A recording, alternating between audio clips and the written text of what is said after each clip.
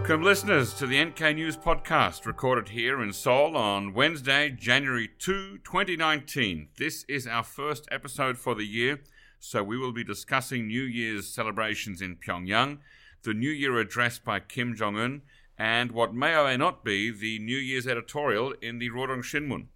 I'm delighted to be joined today by three thought leaders and very, very sharp minds from the NK News and NK Pro staff.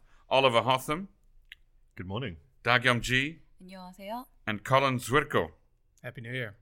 So, let's talk first of all about the big show that was on the massive stage in Kim Il-sung Square in Pyongyang on New Year's Eve. Who watched it? Yeah, I watched it live. You watched it live? Okay, now I by the time I got the link, it had been finished for over 11 minutes, but I was able to scroll backwards and forward. It was a heck of a show, wasn't it? Yeah, I got to be honest. I don't have cable, so I was trying to find something on South Korean television on YouTube, and there was just some. I've never watched South Korean television on New Year's Eve before, but there was some awards show, and it was quite boring. Yeah. And I didn't even mean to watch the North Korean New Year's celebrations. I just clicked to some other YouTube channel showing celebrations around the world, and it was Pyongyang. And it was really kicking off. It was, wasn't it? Yeah. Tell us a bit about what did you see on the show? Well, so about a week before it, there were some posts online from various people in Pyongyang teasing about this New Year's concert. So I asked around, found out some information about it. I saw some pictures online, and a friend sent me some pictures. And you could see that the stage was going to be in sections, that they're going to be able to move throughout the crowd.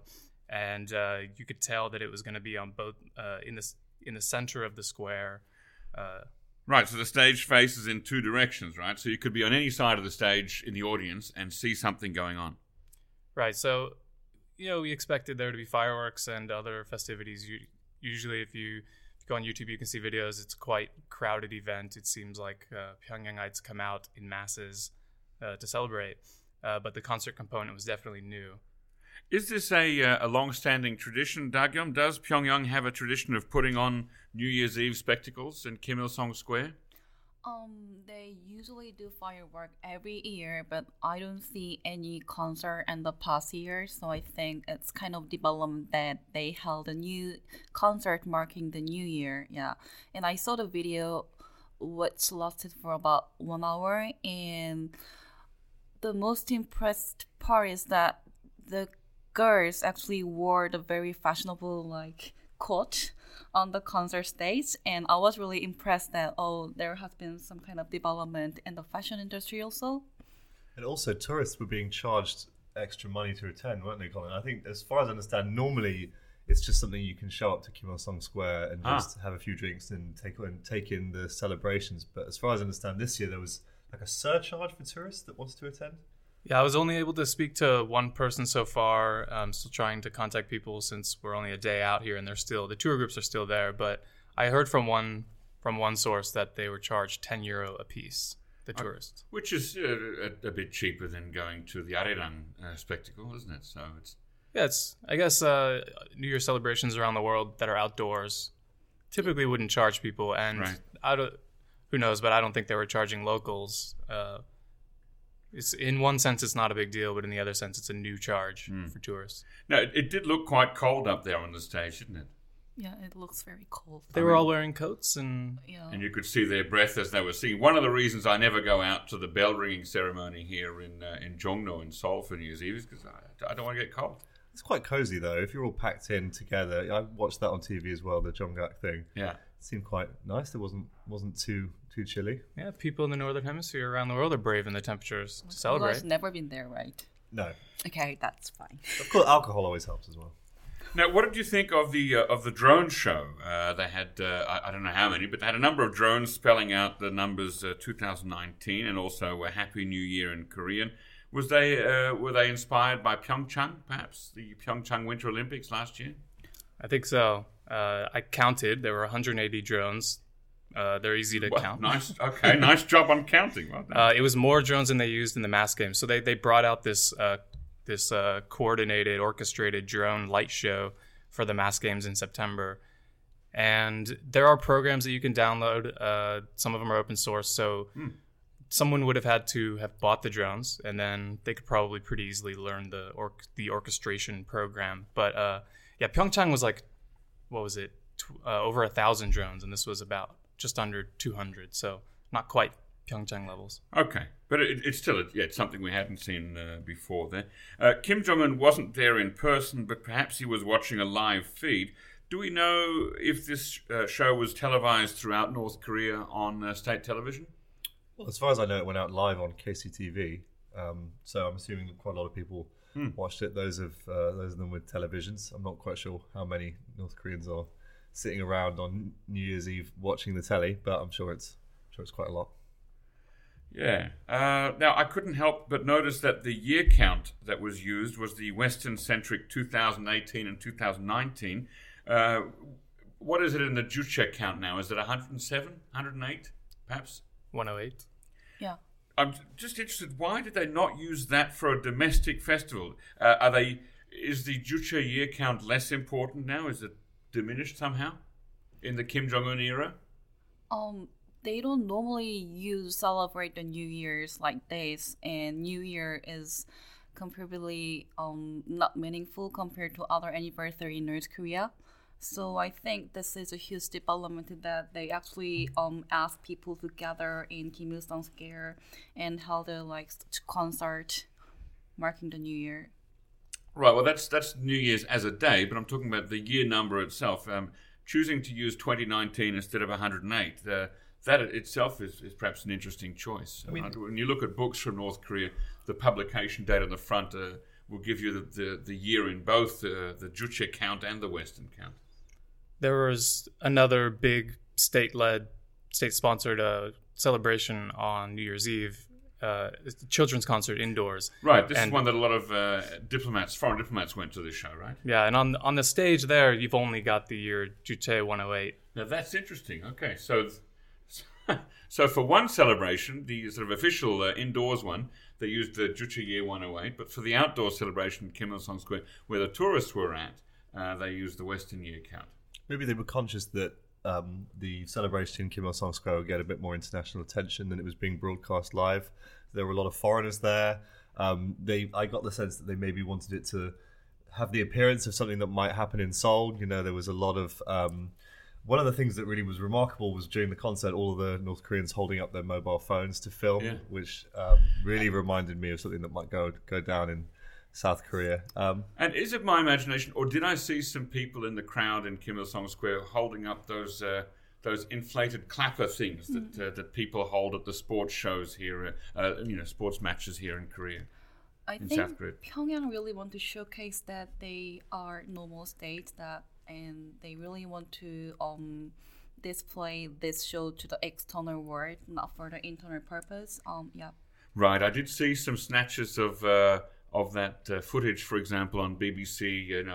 Here's a wrap up of New Year's Eve around the world, and that went through various countries. And here's a little bit from Pyongyang. So that is part of that global spectacle, isn't it? Another thing is that if people are watching from around the world, sure, all the lyrics to all the songs were very North Korean, but they weren't broadcasting any images of Kim Jong-un or Kim Il-sung in the show itself. So international viewers would get the sense that this is a modern concert in a foreign language. And were there any messages in the shows or in the performances? Anything about prosperity or nuclear missiles? There was no clear message from my understanding, but it looks like musical performance compared to like Western performance. So I was really surprised that there was no message about how North Korea is great or the leader's achievement this year. So I think it clearly targets the Western tourists or like people from the outside of the world. Okay, well, in that case, perhaps it makes sense to charge a bit of money to the Western tourists there because the show is perhaps partly for them. All right, so speaking of aesthetics and big shows, let's talk about the beginning of the video for Kim Jong-un's New Year's Day speech, which was broadcast yesterday morning. It was, for me, I don't know how it was for you, but I found the beginning a little bit eerie with the noise of the artificial gong and then the the camera shot flying into the presidential palace that looked like it was filmed on a drone. Speaking of drones, we've got a drone once again. I was under the impression that bit was computer animated. No, that was a drone shot for sure. They've been using that drone all the time recently. I don't know. If you look back on the video, it looked very weird. Yeah. No, because it was tilted a little bit. Because there was the clock bit, and that was real. Well, let's come back to the clock later on. Yeah, but then there was this bit, where it flew into the Workers' Party headquarters. Yeah, well, just up to the entrance, not into. I mean, listeners, I guess, can have a look and judge for themselves. I thought it definitely looked a bit. That was a drone shot. Yeah, I used to edit video of KJU's New Year's bits in the past, and I just realized that it's really new format and style compared to the previous year. Well, we had one of our friends, Curtis Melvin, remarked that it reminded him of The Shining. Absolutely spot on. I watched it again after he said that, and it's absolutely spot on. It's so eerie, and then they continue the gongs. That gong is eerie. Yeah, really. It's very ominous. And then when Kim Jong Un's walking down the hallway, they continue with the gongs, and it's very interesting. Yeah, it's certainly in terms of a spectacle, it is interesting. Has Kim Jong Un done these speeches every year since the beginning of his rule, with the first one being January 1st, 2012, or is this a new? It thing? It wasn't 2012. It was 2013. Yeah. I think because the idea was January 1st, 2012 would have been just a few weeks after his father within died. the mourning period. As far as I understand, this was obviously a long tradition under Kim Il Sung, but Kim Jong Il put an end to it. Right, he wasn't a public speaker. He wasn't a public speaker, so they replaced it with these kind of triple editorials in all the the party, military newspapers. And I think Kim Jong Un was part of his kind of early attempts to maybe bring back the spirit of his grandfather a little bit. And they've become, I guess, something of a tradition under his mantle. And we had the fake applause, of course, at the beginning. Well, not fake, but canned applause. And canned applause at the end. Luckily, there wasn't canned laughter. That is a good thing. Now, who was accompanying Kim Jong Un through the halls of the palace to the room where he made the speech?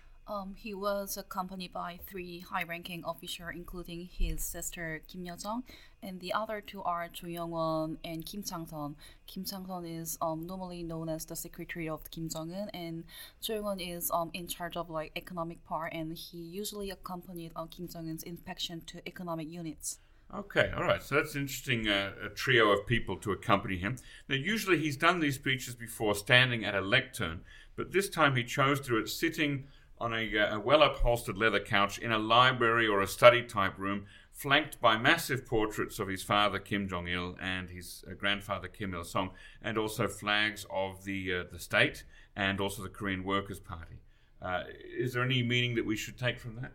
Well, I think it goes back to what we were talking about with the New Year's celebrations, that it's much more of an attempt to make North Korea appear to be a normal country, right? So I was watching South Korean news last night, and they were comparing it to the old fireside chats that British prime ministers used to do. You used to get, say, Harold Macmillan sitting by a fire in a big cozy chair, talking to the people about the budget, and it definitely had that kind of vibe to it.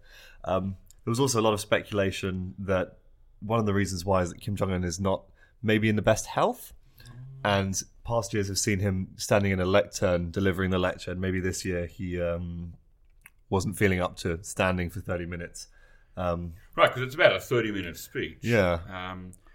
As I said, seated in an armchair. He didn't look directly at the camera, but sort of looked at an invisible, sort of imaginary interlocutor.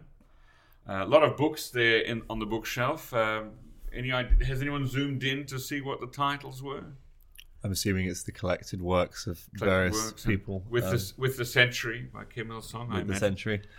But this is videotaped video, so I don't think Kim Jong-un doesn't have to be stand for 30 minutes. And I think there may be another reason that he was delivering speech while sitting down. And my Spanish friends watched it, and it looks like Spanish king delivered the speech on the New Year. So I think Kim Jong-un may want to mimic Western style. Yeah, it reminded me. I watched the Queen's speech on Christmas Day, and it did remind me of that a little bit as well. The Queen just sort of sitting in a comfy chair, the golden piano behind her. But I think it was Rudiger Frank pointed out that some eagle-eyed viewers noticed that the clock changed quite a lot, and which actually suggested there's a clock on the desk in the background behind Kim Jong-un, and if you look at the face, sometimes the face is not even visible, right? Somebody's gone through and retouched that out. Yeah, but I think someone put it together and worked out that there was some 20 minutes that had been apparently cut out from the speech. A missing 20 minutes. Yeah, so maybe it was probably much longer than the one we saw. The one we saw was about 31 minutes, and that would make it roughly 50 minutes. Or he had a break in between for a cigarette. Or a cigarette break, that's true. Or he's borrowing from Nixon's playbook, perhaps. Colin. How so? What? Because there was the missing 18 minutes from the Nixon White House tapes. The Watergate. Anyway, a bit of history there. What are the major themes of Kim Jong-un's speech? So I think it's safe to say a lot of people have said the main audience for the New Year's speech is obviously the domestic audience. And I think that was quite clear just in the heavy focus on the economy, All the stuff about diplomacy and sanctions got the headlines, but when we were watching it, it was really just economy, focus on, which traditionally does happen in the North Korean leader's speech. He talked about all the industries that are going to receive priority and resources this year. There was a heavy focus on electricity, as our analyst Peter Ward pointed out. Definitely an awareness that they still have these lingering power problems, talking about diversifying energy sources. There was talk of nuclear, wind, and tide power. Yeah, there was tide power, coal mining. But it said developing it said pushing forward with our ability to develop nuclear power or something like that. And then a lot of focus on heavy industry. Markedly not that much discussion of the consumer goods industry, which is odd because for most of 2018 it was quite a heavy focus of Kim Jong-un's. But that maybe suggests that these are the industries that are really the ones that receive 100% state kind of direction and don't have a degree of autonomy. Right. What was his message to the citizens of North Korea? Was it that you need to tighten your belts, or you're going to have a bountiful year? Basically, Kim Jong-un want to build socialist construction, reality of sanctions and pressure from the outside of the world. And Kim Jong-un actually announced a new strategic line at the April meetings. So I think Kim really want to push ahead with a new strategic line, as he believed that he achieved the Myeongjin line successfully. So this New Year, through these New Years, I think Kim Jong-un will really push for the new strategic line, mainly focus on economic development to make socialist construction. Yeah. So would an average North Korean citizen, after hearing this speech, would he or she be encouraged and cheerful about the year ahead? If I am a North Korean, I will be encouraged. But in a way, I also notice Kim Jong-un's concern about economic development and openness. Through the New Year's speech, I realized that Kim Jong-un also wants to develop national economy, but he is really concerned about how he can develop its national economy. He understands that he should open the economy, but he also emphasized that there has been no corruptions and other stuff from the Western country. So, in a way, Kim Jong-un really want to develop its economy, but he couldn't figure out what is the most efficient way to develop such an isolated country. I see. Did he make any specific mention of external investment into North Korea or North-South economic cooperation? Notably, Kim Jong-un said he will open Kaesong Industrial Complex and Mountain Gyeongang Tourism without any precondition and in return for nothing. So this is clearly notable part that we have to focus on in his New Year's speech, and this clearly target to audience. One is the South Korean people. Kim Jong-un want to send messages to South Korean people that we want to open market and we want to develop inter-Korean economic cooperation. So let's work together. And the other audience is the U.S. maybe. And Kim Jong-un clearly sent message to U.S. that we want to really open the market and boost inter-Korean economic cooperation. So please religious sanctions. Yeah.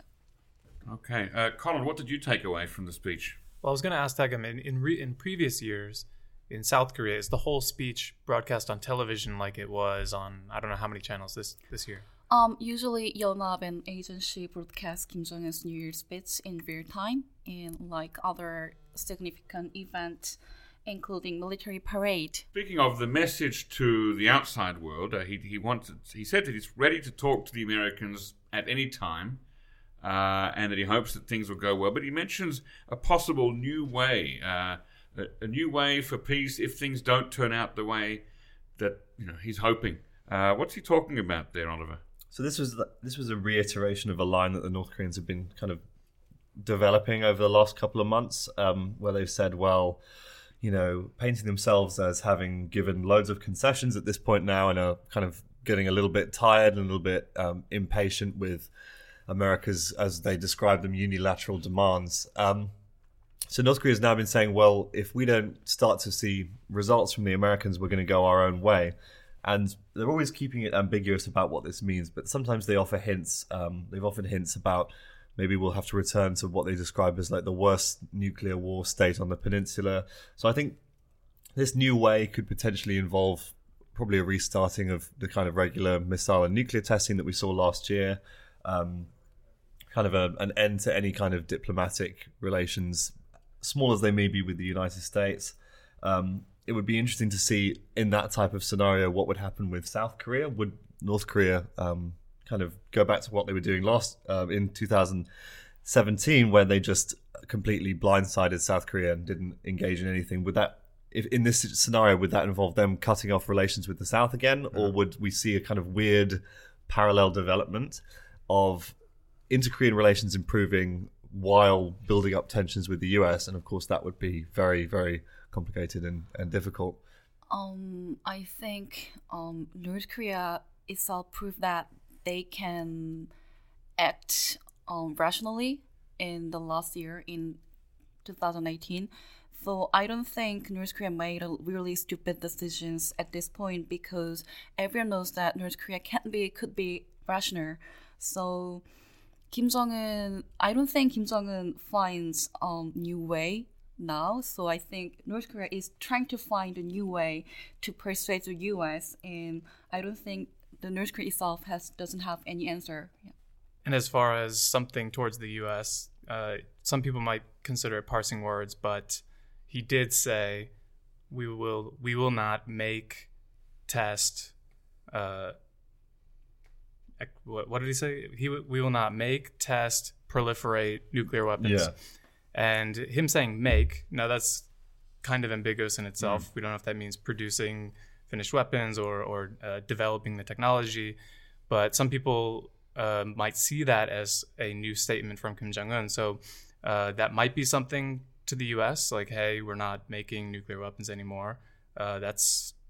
You guys have been asking for that, and here it is. But that has to be proven and probably has to be said again in negotiations with the U.S. Worth keeping an eye on whether or not they reiterate that line, because that is if anything, a new dimension to what North Korea is claiming to have done. Because for a long time they've been saying, well, our main concession has been that we've stopped missile testing, right, and that we've refocused our economy. But the claim that we're no longer developing nuclear weapons is actually kind of... Don't know if it was developing. It was like to make. Yeah.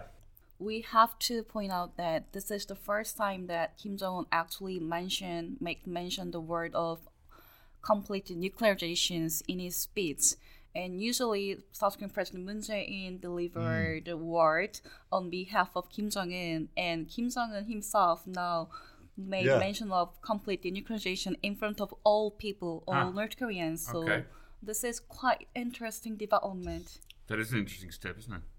Now, let's be careful here. You mentioned, Oliver, that the primary audience for these speeches is a domestic one, and Sokil Park, our good friend from Link and recent podcast guest, and now recipient of the Member of the British Empire Award. Congratulations, Sokil. Sokil Park, MBE. He tweeted on December 31st the sentence, "The New Year's speech primary audience is domestic," and he tweeted it like almost like writing lines at school. It was like 5 times, just to really hammer home that point there. And this is perhaps because of the tendency of people in Washington and Seoul to try to derive too much meaning from it. Is there a danger? I mean, are we looking too much into messages he might be trying to give the outside world? I think it's unavoidable that people are going to read a lot into the New Year's speech, just because the last 2 New Year's speeches, I mean, I wrote an analysis for NK Pro kind of looking at, I looked at the 2017 speech and the 2018 speech and then compared them to the things that happened during the year. And, as much as we could definitely say that the speech's audience is domestic, the speech really does serve as a very good indicator of what's going to happen during the year. So the 2017 speech was very much focused on this pledge about achieving a nuclear deterrent and achieving a nuclear weapon that could hit the United States. And of course, that year was defined by fire and fury, very high tensions, lots of missile testing. In contrast, 2018 was quite conciliatory. It was, I guess, the main headline that came out of it was that North Korea would participate in the Pyeongchang Olympics. And of course, the Pyeongchang Olympics was kind of got the ball rolling on pretty much everything that's happened since then. So I think it makes sense that people would try and take it apart, But as we said again, a lot of the speech, especially the front end of the speech, was dominated by domestic issues. It was all about the economy. It was all about thank you to these people for achieving this. Thank you to these people for achieving this. But people are going to pore over every public speech by Kim Jong-un anyway, right?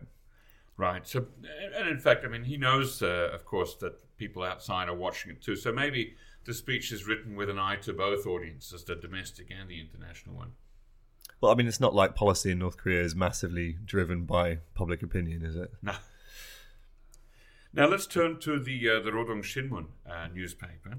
There has been a long-standing tradition of publishing New Year's editorials in, you mentioned 3 papers there, the Rodong and 2 other ones, but that seems to have fallen by the wayside in the Kim Jong-un era, that the focus now is more on the speeches rather than the triple editorials. Was there an editorial this year? I read the Rodong Sinmun yesterday, but we couldn't get the PDF file because North Korea decided to charge the services, and we are working on a client. Yeah. So I'm not sure whether they carry the editorial on the printed editions, but on the online version there has been no specific editorial praising Kim Jong-un's New Year's speech.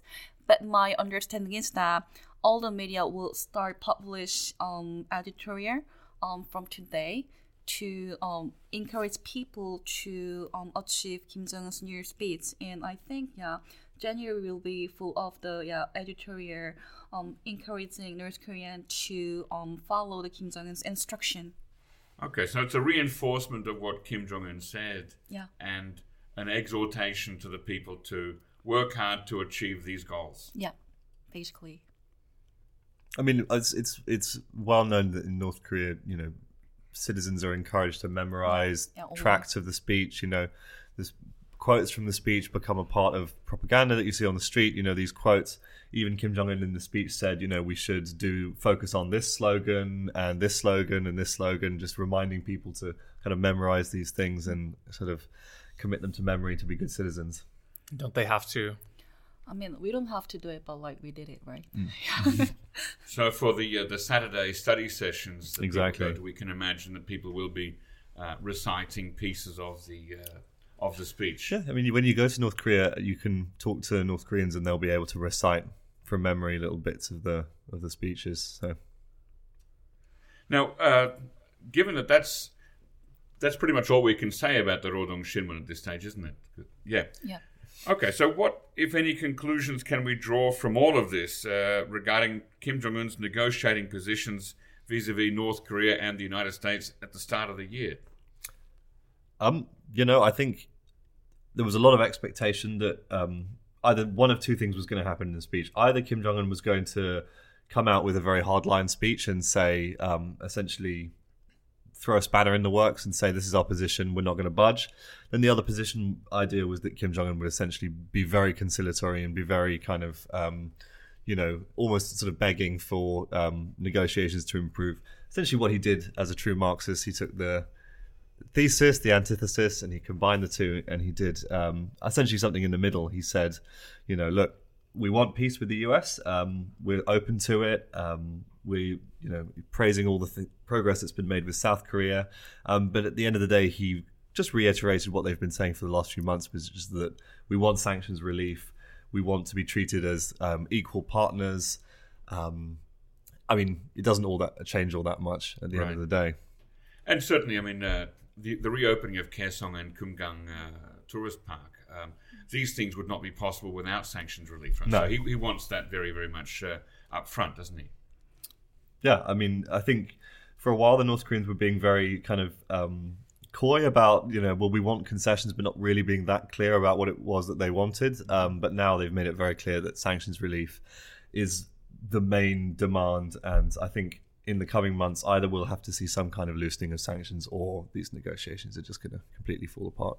Now, it's interesting, speaking of sanctions, that during the speech he also made a point that look how the North Korean economy has grown even under the tightest of sanctions, right? So on the one hand, he's almost saying sanctions haven't held us back, but now he's saying, but we've reached the limit of how far we can go. Now sanctions are holding us back. We want relief. Is that sort of how you interpret it?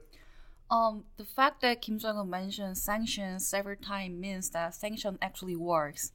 So Kim Jong-un himself proved that sanctions work and asking the U.S. to relieve sanctions. So I think sanctions clearly works in the North Korea, yeah. So he wrapped up his speech that we have to develop national economy regardless of sanctions, yeah. And I realized that, okay, sanctions really works in North Korea, yeah.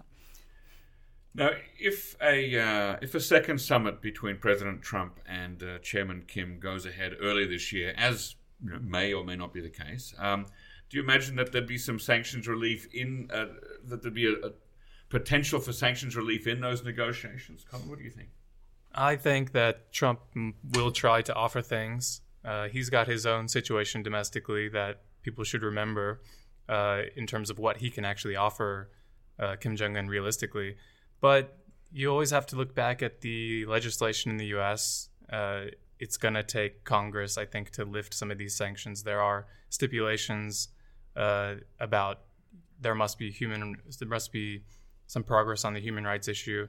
I think I've read somewhere that the president might have some loopholes in there. But really, I think we're going to have to look to what Trump can actually realistically accomplish.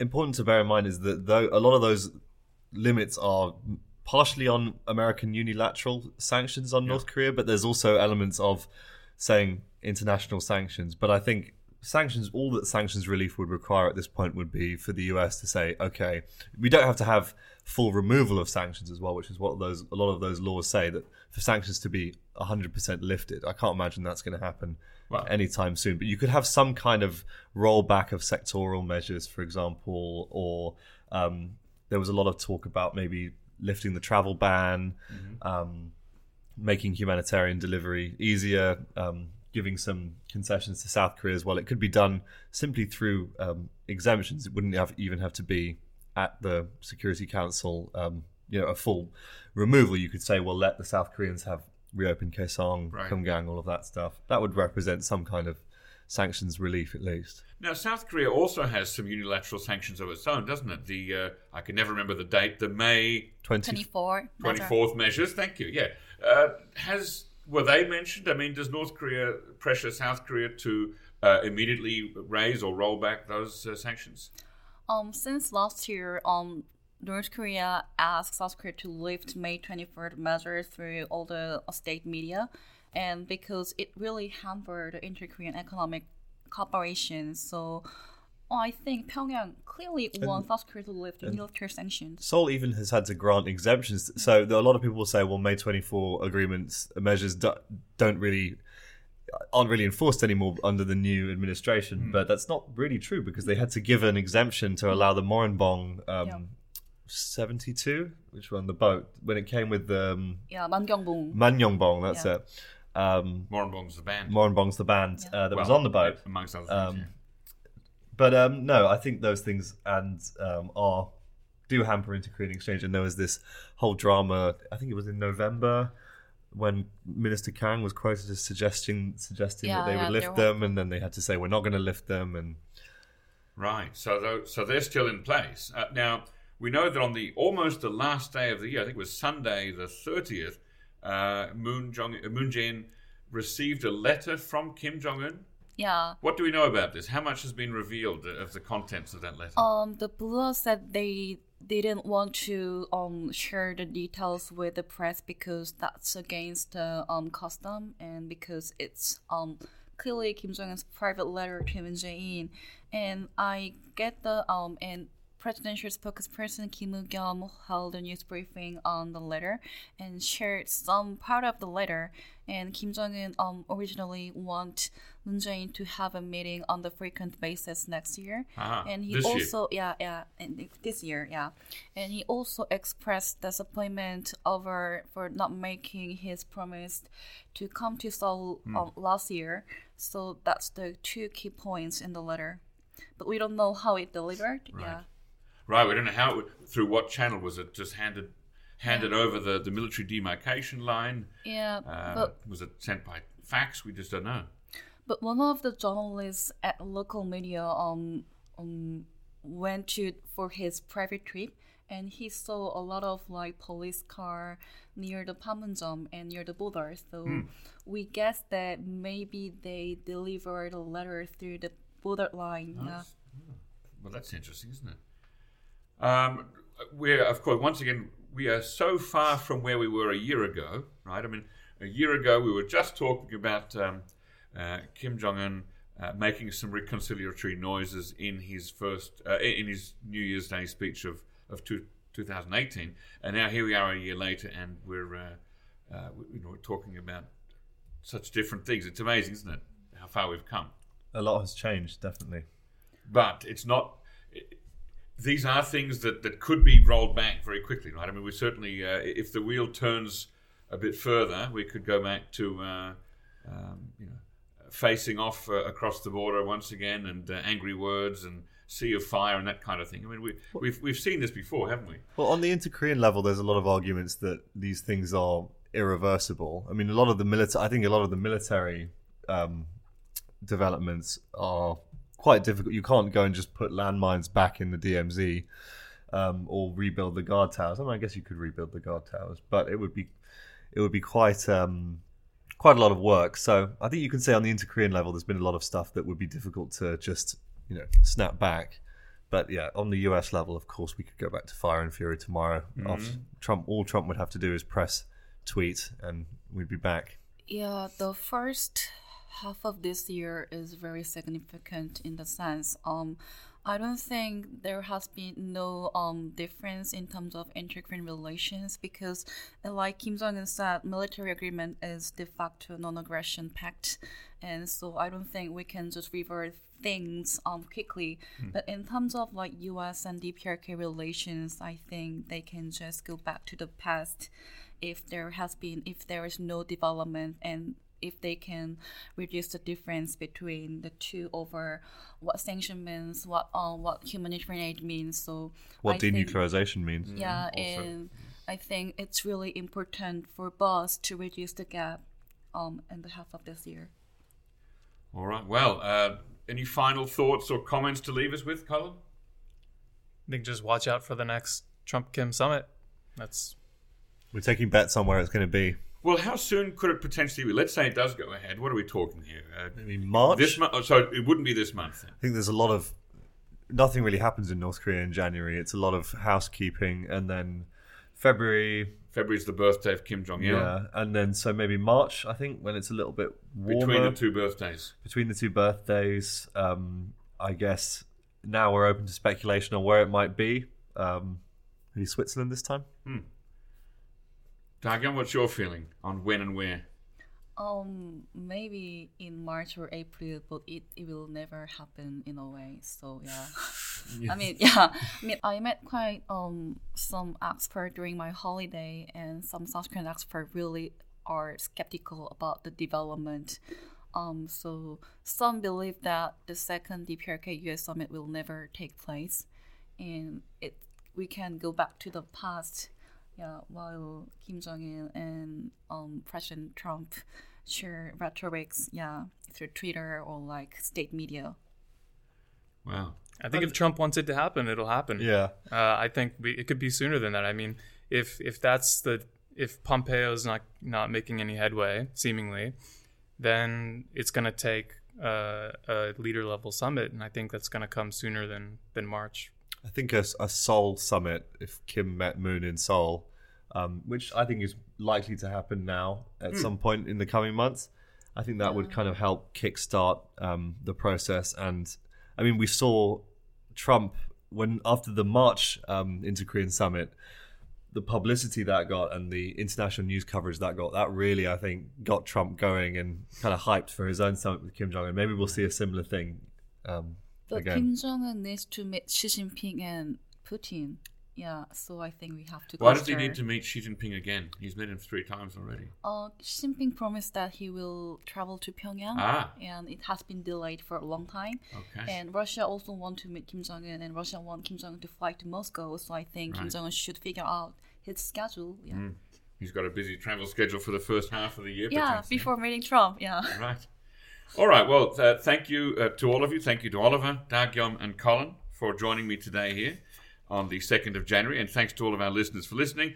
And, of course, as always, thanks to producers Arias Dare and Christina Lee for their hard work on this podcast. Ladies and gentlemen, please continue to share this podcast with your friends and enemies, and also send us reviews, feedback, and suggestions. We can be reached on Facebook, and also we have an email address, podcast@nknews.org. Thanks, and listen again next time.